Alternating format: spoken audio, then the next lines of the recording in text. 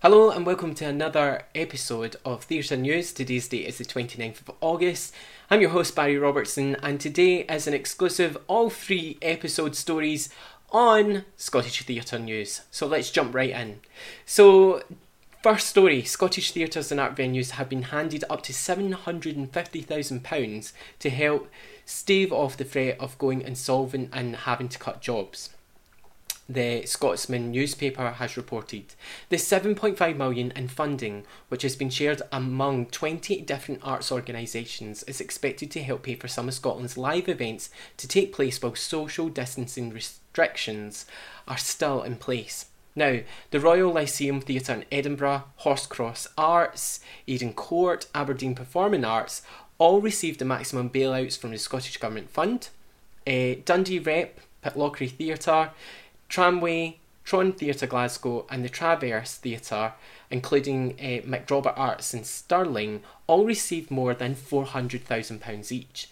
Now, the key aims of the funding are to help bring back staff from furlough, commission new projects and help pay for the first live events to go ahead when restrictions are eased.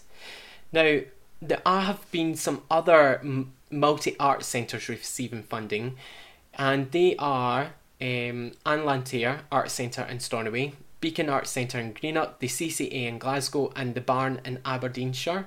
And other recipients of the Lifeline support already received long-term funding from Creative Scotland, which handed the applicants for the new fund.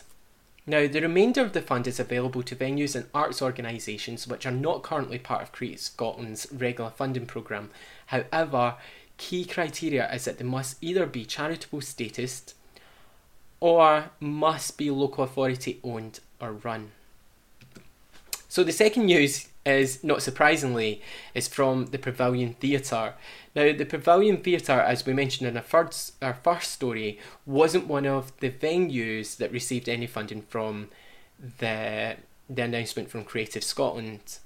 Now, Ian Gordon, General Manager of the Pavilion Theatre, expressed his frustrations and said, "Did we expect more? And honestly, probably not, but all we asked for was to be treated fairly and considered for this funding relief in the same way as everybody else. After all, we do as much for the people of Glasgow and beyond in providing all-round family-friendly, affordable entertainment as any of the others." He added that the Pavilion Theatre was not part of the clique supported by regular annual generous handouts, and sadly, they're not able to get any of this funds. So if you are a Pavilion Theatre member, please do consider helping support them at this time. Importantly, for all the yous that don't know, this is the theatre where Mrs Brown's Boys was picked up from BBC Scotland and then turned into an amazing TV show. So lastly, let's head over to Dundee.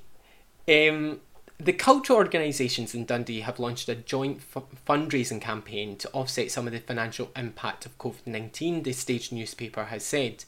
The Dundee Cultural Recovery Fund is led by B&A Dundee and will also benefit Dundee Rep and Scottish Dance Theatre, Dundee Contemporary Arts, Dundee Heritage Trust and Dundee Science Centre. They hope to raise at least £1 million, with £500,000 already donated by the Norwood Charitable Trust as a challenge fund, which will match other donations pound to pound.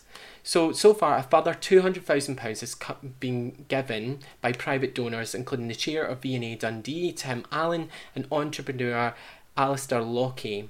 The campaign aims to encourage support from major donors who have previously supported the organisations as well as businesses.